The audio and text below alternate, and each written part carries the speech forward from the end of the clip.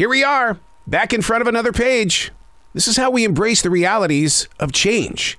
Loving it doesn't have to be a big issue because change is everything and change is everywhere, especially when it comes to those chilly winter temperatures late at night, to our television channel leaping until we find something worth watching. But if you ask us to make a personal move toward change, and it comes with a challenge, that's when we go, whoa, hold on. There are too many things in our everyday world that we find safe and secure. But like all things, there will come a time to change. I had another radio dream last night. I couldn't believe that I had returned to the sights and sounds of terrestrial radio. One problem. In that dream last night, I couldn't locate a studio to do my show. Radio dreams change. During the heyday of my radio career, those late night moving pictures inside my head put me in some of the biggest and best studios in the world. But it was always weird because I was always playing 45s and albums, and way too many times I didn't have any pants on. So you instantly escape calling it just another radio dream.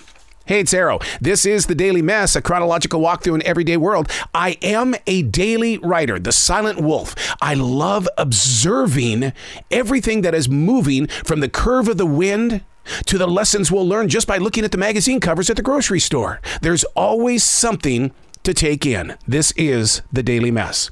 As a child, my parents endlessly reminded us to always watch what you say. It was their way of protecting us from getting into misunderstood trouble.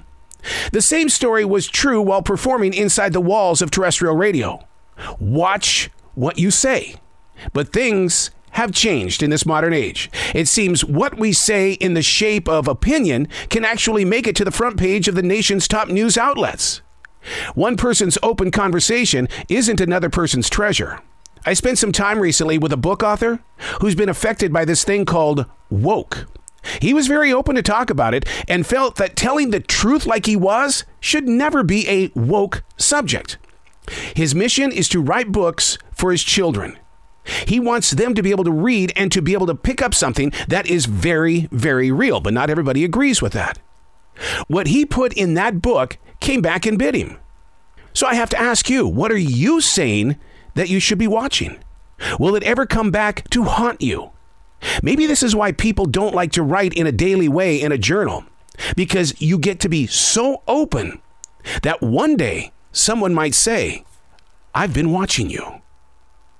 I'm Arrow, and that's The Daily Mess.